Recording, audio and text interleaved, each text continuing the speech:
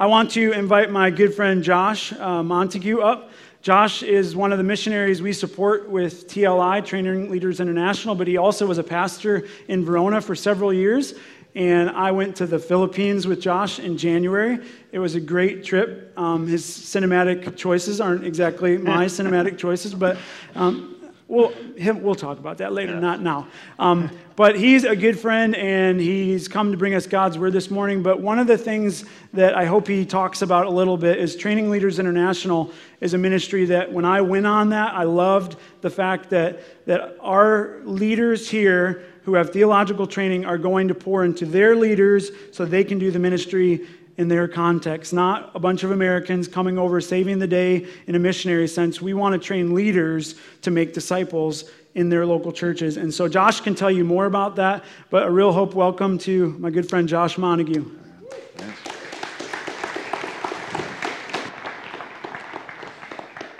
75% of the trip to the Philippines, our team spent arguing about one movie.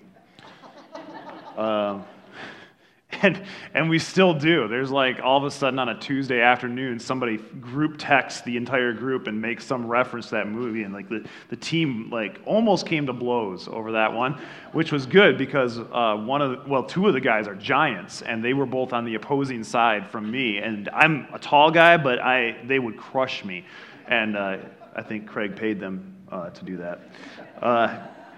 Good to be back. It's been a while. I was here, I think, about a year and a half ago, and some of you came up and greeted me, so I'm impressed that you remembered a guest speaker from a year and a half ago. That's probably better than I would do. So good to be back, though. I have just a job that what I get to do now and the things I get to see are pretty humbling and exciting. Two words that I would use. My role with Training Leaders International partly is to lead about 5 trips a year to different areas of the world where church leaders don't have access to theological education, either going to a school, Bible school, seminary, or even going, like Russell is, to Orlando to receive further training and advance his theological education. 85% of the world's pastors have no formal theological education. And if you don't know how to read and interpret the Bible, and you don't have a pastor that knows how to read and interpret the Bible rightly, it leads the church into some really difficult, bad places. And I've seen that in the world. And so what we've been able to do is take guys who have some theological education, who have some experience, who know how to read and study and preach Scripture, and take them to different areas of the world where church leaders don't have that opportunity. And so we use those who are trained to train those who are untrained to lead the churches. We don't go into the churches necessarily for long, extended periods of time. We visit every once in a while, but we're there to train the leaders so that they can lead their church. And it's been a blessing to see that. Our model is not just to jump in, do a weekend conference. We go back to a location at least 9 times. And so where Craig and I were at in the southern Philippines, I think that was the 4th or 5th time that TLI had been there out of 9 times. And we were at the point where you start to see the fruit of that. And I think Craig has probably told you about seeing different guys get up and preach God's word faithfully and draw people to Jesus by opening their Bibles and saying, look what Christ has done. And when I was there, probably about 2 years ago, for the first time TLI was in Mindanao there in the southern Philippines, a lot of the guys would talk about how they preach, and preaching to them was just get up and share a testimony, which has its time and place. Like, that's all good to hear that, but preachers need to be pointing people into the Word so we can hear what God has done, not just what happened to you over the week. But the common way to preach there was entirely different. They weren't pointing people towards Jesus. They were pointing people towards themselves. And so when we went there in January, we were able to see people pointing people through the words of Scripture to Christ and the gospel. And it was exciting. I still get excited about that trip and thinking through that one. So I lead trips like that. I get to recruit other pastors to lead trips like that. I lead our team of international trainers and train our trainers. So it's a crazy job, and it's an exhausting job. I was in Dubai in March training a group of 10 pastors from a closed country. We brought them to Dubai, trained them there, and it was an amazing experience. These guys have martyrs in their church. We trained martyrs in Dubai, which is amazing. In May, I was in Nepal, and which is a cool city to be in. I love Kathmandu and the city there. It's the first time I've ever been there. We taught a course on the book of Galatians, and while I was studying Galatians and preparing to teach the book of Galatians to a bunch of Nepali pastors and church leaders, I came across Galatians chapter 5, verses 13 through 15, and it rocked me. You ever have that where you're just kind of reading and just kind of like flipping through your Bible, thinking through a Bible study that you're going to go to or whatever, and you're like, ooh, that one caught something. And that's where I'm going to land today. So if you have a Bible, I would really invite you to open up so that you can see not just the words that we're going to look at, but what's around this passage. We're going to study this. We're going to wrestle with it. We're going to chew on it. I asked the folks in the back there how long Craig usually goes. They said about an hour and a half. I'm going to try to keep it shorter than that, all right? So they didn't say that, Craig. They said many other things about you, but nothing like that. So, all right.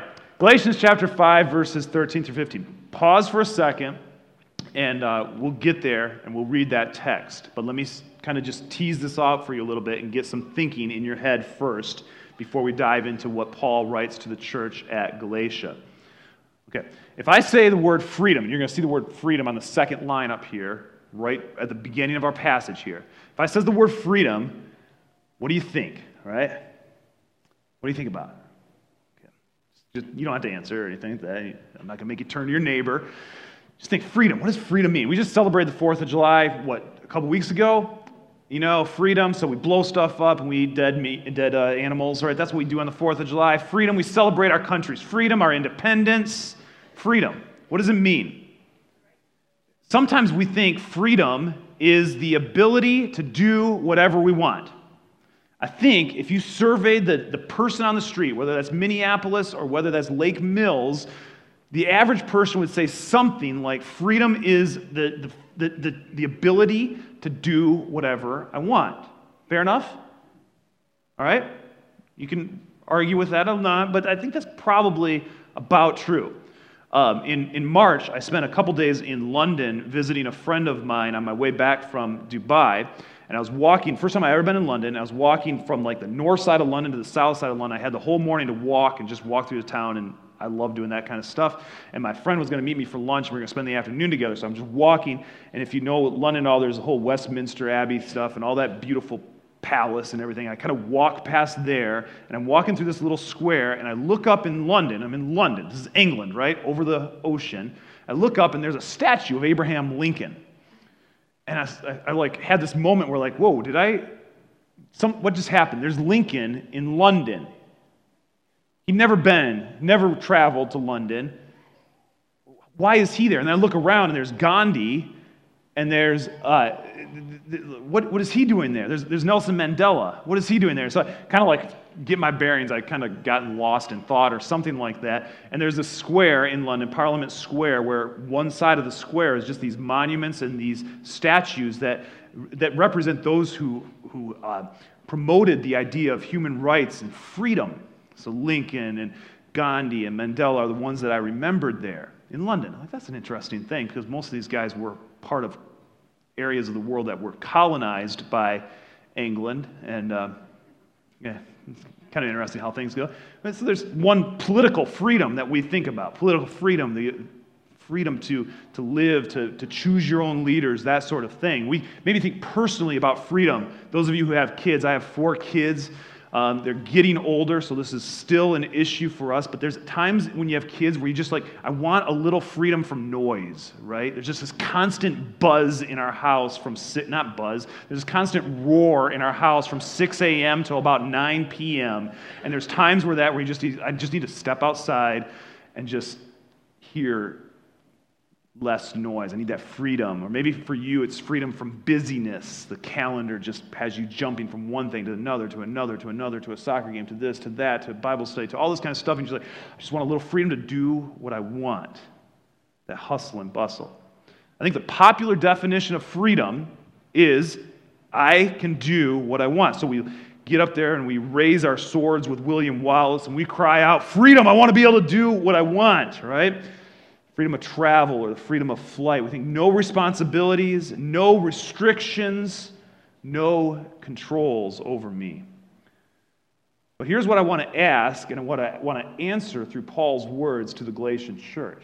Is that idea of freedom is doing what you want, is that true freedom? Does freedom really, at its core, mean no responsibilities? Chew on that. Don't answer. Because I think when we think about freedom and when we define freedom in the immortal words of Fezzik, we keep using that word, but I don't think that word biblically means what you think it means. Some of you got that reference. Not a lot of you. Some of you need to go back and watch Princess Bride more often, at least once a year. So what if what we think is freedom isn't really freedom? Most notions of freedom, I'm going to argue here, are in actuality an enslavement to yourself. What? What does that even mean, right? Well, we'll get there, okay? So let's just imagine this. Even if there are no governmental or financial or physical or legal or relational restrictions in your life, I would argue, and I'm going to point to the Bible to support me on this, that you would still be enslaved to your own passions and desires. Now, before we get to Galatians, we're going to jump over to Titus chapter 3. Titus chapter 3, verse 3. Look at these words here, because they're going to set the background for what we're going to look at in Galatians. Titus chapter 3, verse 3, Paul's writing to his friend, Pastor Titus. He says this, "For we ourselves," Paul, Titus, church, "we ourselves were once foolish, disobedient, led astray." What's the next part? "Slaves to various passions and pleasures, passing our days in malice and envy, hated by others and hating one another." So, you were a slave, Paul says, to your own passions, your own desires, your own pleasures. You are naturally enslaved to yourself. There's no neutral ground of existential freedom around you. What is popularly called freedom, do whatever I want, is at its core enslavement to your own desires. You with me on this so far? A little philosophically on this one for a second here, okay? So if I gave you, if all of a sudden you had no restrictions, there'd still be this matter of enslavement at your core, in your heart. I'll give you two tests, okay? Test number one, try going without your phone this week, okay? You think, hey, I'm going to be free from that thing, and it will haunt you, right? I was up in the Boundary Waters a couple weeks ago. I take like a solo trip every year, like a personal retreat, just me getting away. And I had 4 days where I'm just out in the wilderness. I didn't see another soul, just me, my canoe, and the rain. The last one was not planned. But I'm sitting there, my phone's off, it's deep down in my backpack, and every once in a while I'd have this like moment where I'd reach down and like, right? You guys ever do that? It's like there's this enslavement to my own phone and being connected to the world and wondering what people are doing and wondering if somebody needs to get a hold of me and all this kind of stuff. And it would just, I'd be walking on a trail or sitting on the beach and all of a sudden I'd just like, I'd do that. I'm enslaved to that. Test number two, think about it. If I just gave you a check right now, and I promise you I will not, if I just gave you a check for $1 billion, $1 billion, okay? $1 billion, I gave you a check. What does your heart run to?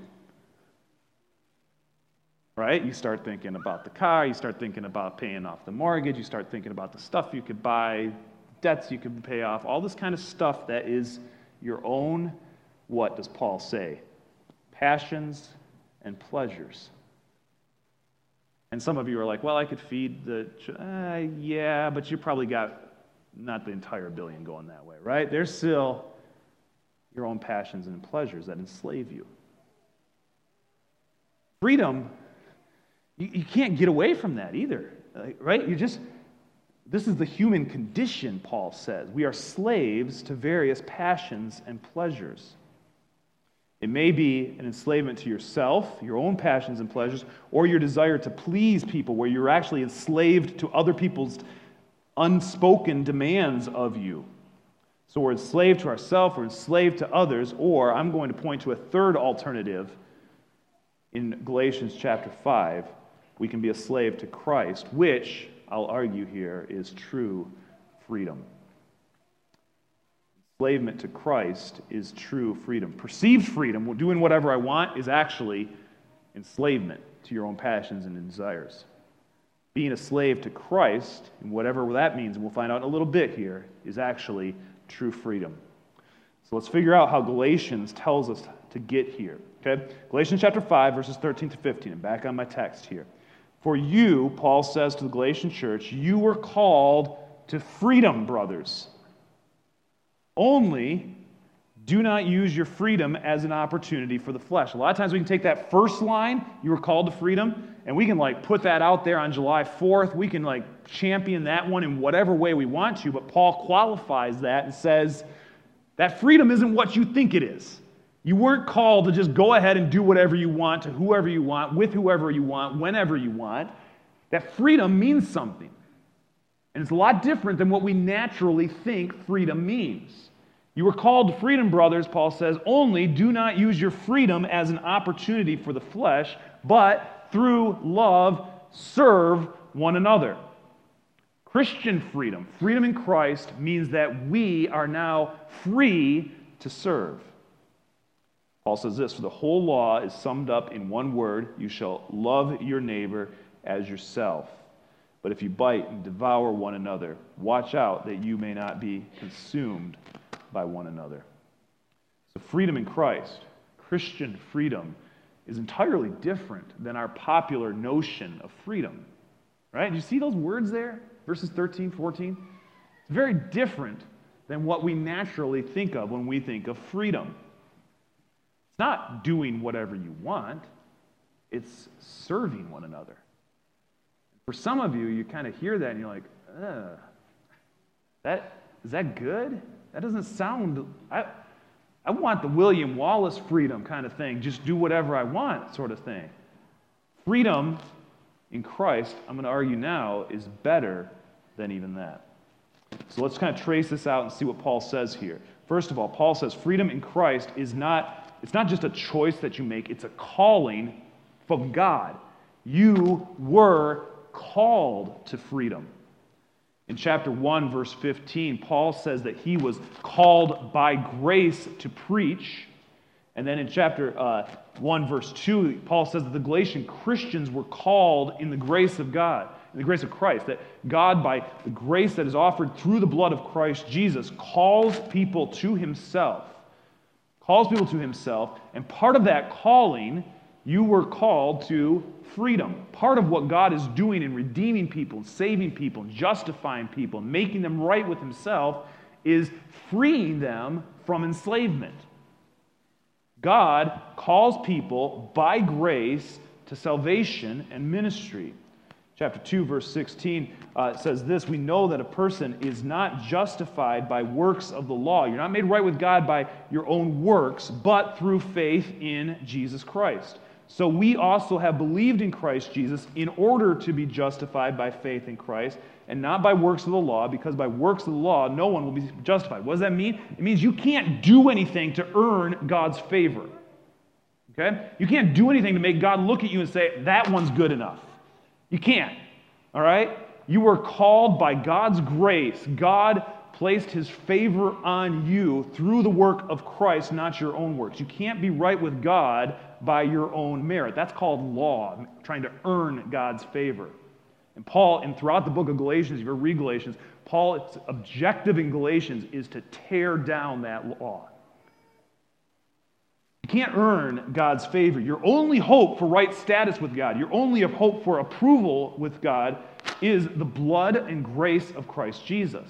It's called justification. We're made right with God. We're at peace with God because of Christ's work and our faith in Christ's work.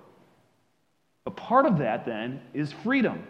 You were called to freedom, brothers. It's not like... Get there, just a second. Those who have been justified, then, those who have been saved, are also called to freedom. For freedom, Christ has set you free, Paul says. You were called to freedom. But that freedom may not be what you think it is. So here's where we're at so far. God calls and justifies people so that they can walk in freedom, not in slavery. And slavery is slavery to your own passions, your own desires, your own self-centeredness.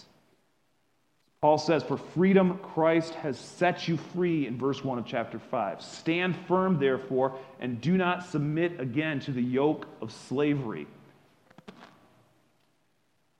Those of you who follow Christ, God has called you to freedom, not slavery. The slavery to the law that says I must obey in order to earn God's favor. It's the Galatian situation in this book. Paul says, no, you're free from that. You don't have to perform to earn God's favor. You're free from that slavery. And there's a slavery to our flesh that we looked at in Titus where we think we can just do whatever we want. It's the modern American situation. There's an old Greek proverb that says the free man is the one who lives as he chooses. No responsibilities, right? Paul says, no, that's slavery. You're free from that. You're free to give yourself to others. And here's the plain assertion of this text this morning, is that in Christ we were called not to slavery, but to freedom. Here's the difficulty, is that we can choose to use our freedom to head right back into slavery. We have this cat in our house. Nobody says you have a pet cat because there's just a cat that lives in your house on her terms. Her name is Jet because she was jet black when we got her, still is, and that was her name. It's what happens when you allow kids to name a cat. So this poor cat, Jet, lives in our house. She's an indoor cat because she's always lived in areas where you're not supposed to let your cats roam around.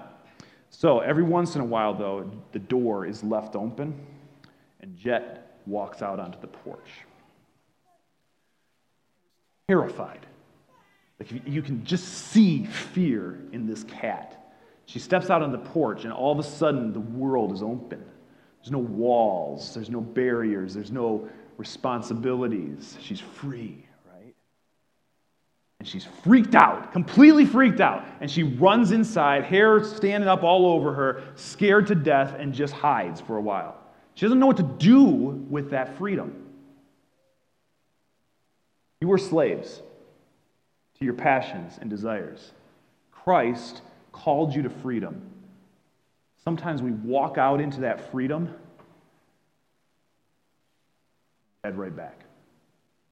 Paul says, stand firm in chapter 5, verse 1. Don't submit to that yoke. You were called to freedom. Jesus didn't save you so that you could live a life enslaved to sin or enslaved to other people's demands of you. Jesus saved you so that you could give yourself to others in love, so that you could love one another. You're free to serve one another, Paul says in this passage.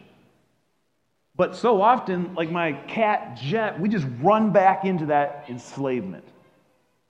We can choose to use our freedom to head right back into slavery. Our flesh is this corrupt human nature in all of its weakness and depravity. It's not just our physical body, but we are slaves to it. And in our natural state, we are enemies with God. We don't choose the things of God, so we need God to open our eyes to the gospel, to call us and give us the Spirit. And Galatians 5 traces out what it looks like to walk in the Spirit versus walking in the flesh. Walking in the Spirit results in this fruitful life. Walking in the flesh results in a selfish, sinful life. We're called to freedom, but our flesh is still at work in us, and we make choices to give opportunity to the flesh.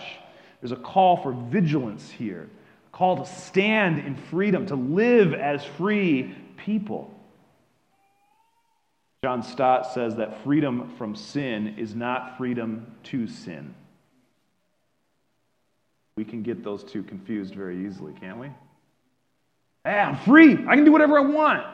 No. That's not what freedom is in Christ. Paul's concern is that we use our freedom to head right back into enslavement. That we realize we're free and we live as slaves. The Christian life is a life of freedom, but we have a nature that reverts back to enslavement. Sin enslaves people. We're enslaved by our sinful passions and desires. And Jesus says everyone who commits sin is a slave to sin in John chapter 8. Our flesh enslaves us to sin. We're like Smeagol, enslaved to that ring. We can think of nothing but that ring, and it just warps us at our core, who we are. Christian freedom comes as we live out our justification in Christ, our right standing with God by walking in the Spirit, walking in freedom by the power of the Holy Spirit in our life. The alternative to this enslavement is a freedom to serve. And this is the amazing thing about this passage in Galatians 5, is that Paul says freedom isn't just go do whatever you want. Freedom is a freedom to serve one another. Don't give your sinful flesh an opportunity to re-enslave you by constructing new legal systems or by thinking you can do whatever you want. Those things enslave you. Both are sinful alternatives to the true freedom we are called to in Christ. Here's what Paul says. Your freedom means that through love, you can now serve one another. You couldn't do that in the same way without Christ. You are still enslaved to your own passions and desires. Strong shift as Paul transitions from you were this now, but you are called to freedom. Now, through love, serve one another. Serve. It's the verb form of the Greek word for slave. So start to wrap that around for a little bit here. You were called to freedom so that you can be a slave to others. That's a little difficult to think about, isn't it? It's not easy to think about. Paul says, don't be a slave to the law. Don't be a slave to your own passions and desires, but be a slave to Christ, serving others. One commentator says that the liberty of the gospel is not to be exercised in isolated independence. I'm like an off-the-charts introvert when you take the tests, and my idea of freedom is just like being alone somewhere out in the wilderness. I just love that, and I love doing that, and I do it from time to time. But that's not where I can live out what Christ has called me to. Christ has called us to love one another. The freedom that we've given, I'm free from that selfishness that pulls me away from others. I'm free to invest my life in other people. I couldn't do that without the aid of the Holy Spirit who walks with me. We were called to serve one another, but our flesh pulls us back to ourselves. What does this loving service look like? If you go to 1 Corinthians, you don't need to go there right now, the famous one that many of you read at your weddings, it describes this kind of love. This giving love in 1 Corinthians chapter 13.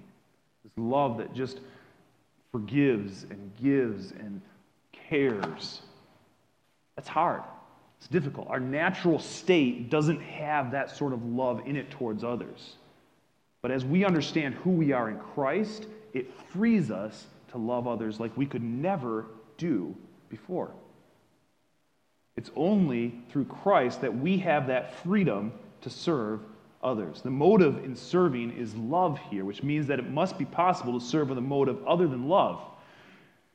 You ever have Sunday school teachers or church workers or people that go to, Edgerton and serve out of motives other than love? Sure, right? Guilt, reward, duty, passive-aggressive power plays, right? There's lots of motives for serving. Paul says, serve in love. Serve through love. And all of these other things are slavery. And Paul says, in Christ, we are free to serve. Free to serve. God's call on our lives is found in this free, loving service to our brothers and sisters. Without understanding who you are in Christ, your service will be done with wrong motives. Your service will be done in order to earn approval from God, which you can't. Your service might be done in order to earn approval from others, your mother, your father, your pastor, your boss.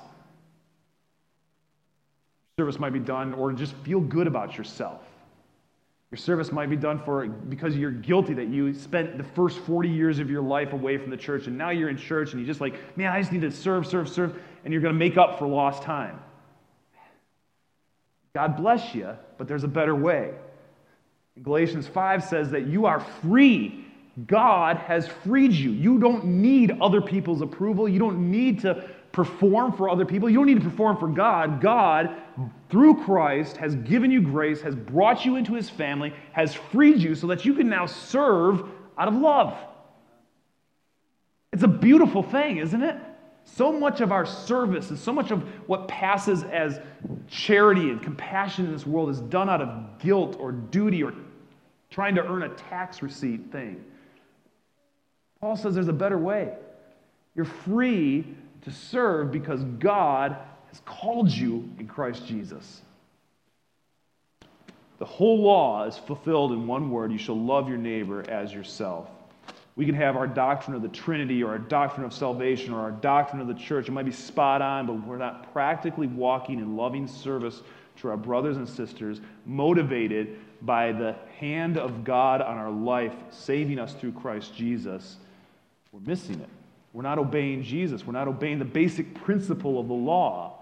We fail to understand that right understanding of doctrine, of what God has done, revolutionizes our behavior.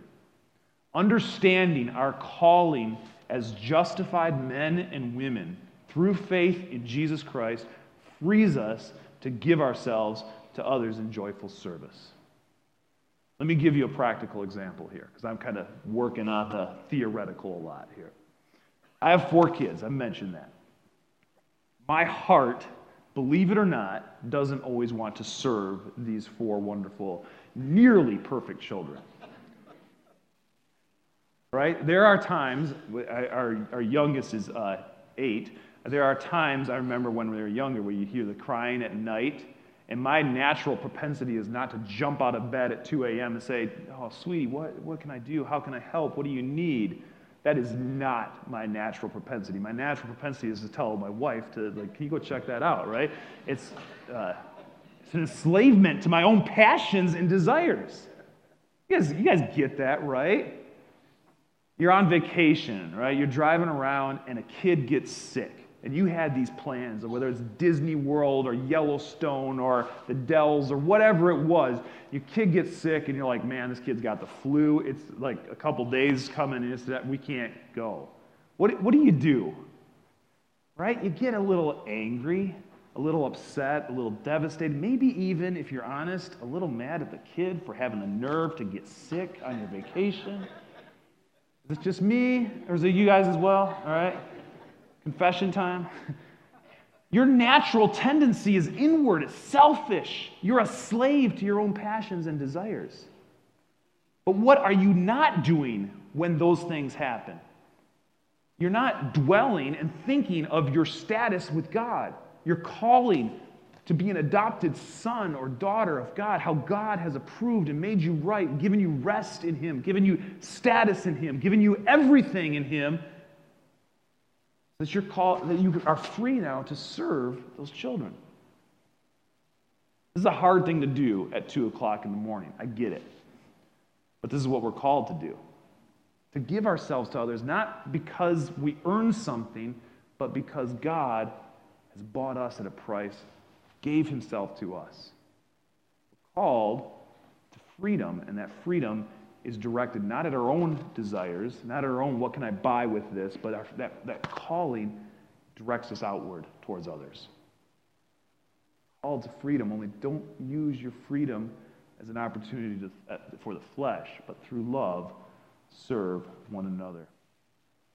The result of those who use their freedom as an opportunity for the flesh in this last verse, and we'll start to wrap it up here, is not It's self-obsession, but it also results in a destruction of a church. And Paul says in verse 15, if you bite and devour one another, watch out that you are not consumed by one another. Last fall, I was on the Serengeti. We were training some pastors in that area of Africa. We took a little one-day safari thing through the Serengeti, which is amazing, but littered throughout the safari are these carcasses of zebras, and they stand out because they're, black and white striped. You guys get that, but there's just standing in this patch of, grass. It's just this zebra carcass, and most of them look like somebody had taken a balloon and just let the air out of it, just flat, right? It's consumed. eaten from the inside out. Paul says, watch out that you are not consumed by one another. There's churches out there that have had this infighting and bickering and self-centeredness that look like that deflated zebra. Dead. Giving opportunity to the flesh doesn't just turn us into slaves, it destroys our brotherhood in Christ. It harms the church. Give the opportunity to the flesh, you bite and devour one another and you're consumed. Or, the alternative that Paul pushes us forward to is walking in freedom, which results in loving service, which shows up as love, joy, peace, patience, kindness, goodness, faithfulness, gentleness, self-control. All of those are communal things that happen in the context of the church where we care for one another. We're not biting and devouring, but we're caring, we're giving, we're serving one another because God in Christ has served us. If you think freedom is the ability to do what you want, it will result in a consumed brotherhood, and a consumed fellowship, and a destroyed church. If you think freedom is obey these new commandments to be right with God, it will result in the church looking like a bunch of hyenas and jackals tearing at each other. You understand that freedom means forgetting yourself and loving others because God will never forget you. The Spirit will produce fruit. Tim Keller says that freedom is self-forgetfulness. Love that.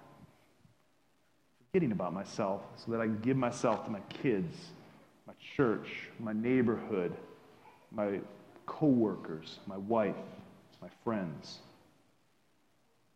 I don't need the approval of others. I don't need to be constantly satisfy my own desires. I have all I need in Christ alone.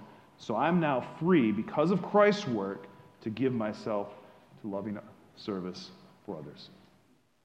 In Christ alone can I be freed from myself and my sin and the law so that I can freely and lovingly serve others. So Christian freedom, sorry to disappoint you, is not do whatever you want. It's freedom from the awful bondage of having to merit the favor of God. You can't do that. God, in Christ, approves of you. That means there's freedom. It's freedom from a consuming self-obsession. How do I please myself? It's the freedom then to turn and lovingly serve one another. For those of us who are radical introverts, that's an amazing thing. It's the freedom to enjoy knowing Christ. Beginning of this message, I referenced Titus chapter 3:3, where Paul says that we were slaves to various passions and pleasures. I want to go back to that, but I want to read a couple more verses after that as we close. Paul says, we ourselves were once foolish, disobedient, led astray, slaves to various passions and pleasures, passing our days in malice and envy, hated by others and hating one another. But when the goodness and loving kindness of God, our Savior, appeared, He saved us, not because of works done by us in righteousness, but according to His own mercy, by the washing of regeneration and renewal of the Holy Spirit. God calls us to Himself in salvation. Part of that is calling us to freedom. But that freedom doesn't mean just go do whatever you want. That freedom means because of our status with God, that right status with God, we are now free to serve.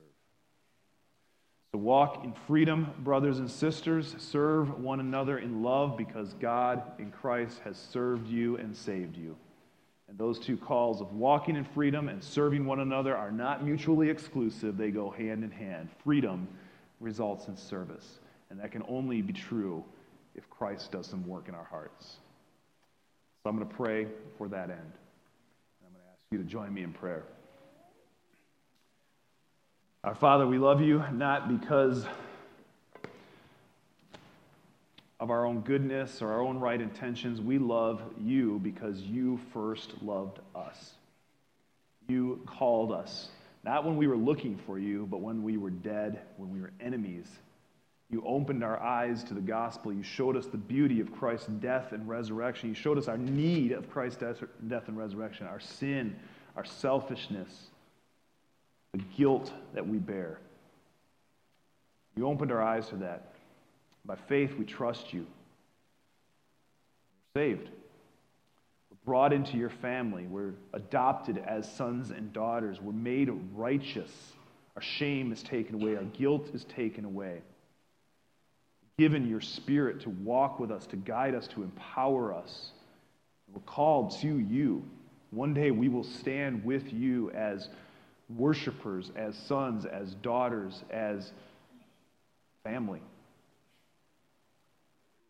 But you have called us to freedom. So help us to understand that that freedom means we can serve. We can now give ourselves to others in ways that we could not before. We can give ourselves to others not because we need to earn their approval or your approval. We can give ourselves to others because you alone are our treasure. So may we be worshipers of you. May we be servants of you. May we enjoy our freedom in Christ. Pray these things in his name. But I want to read this. We have been called to freedom, and I was drawn to Romans 6 as Josh was preaching and just thinking about what Christ has done for us. This is what it says. We know that our old self was crucified with him in order that the body of sin might be brought to nothing, so that we no longer be enslaved to sin. For one who has died has been set free from sin. Now, if we have died with Christ, we believe that we also live with him. We know that Christ, being raised from the dead, will never die again. Death no longer has dominion over him.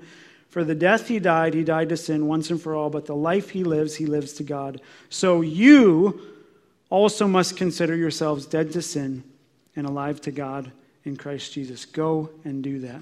If you don't know what it's like to have a personal relationship with Christ, to be discipled, to walk with him, come and find me, come and find Josh, come and find anybody else, and we'll point you towards Jesus, what it looks like to follow him. Have a blessed day, and go in peace. Amen.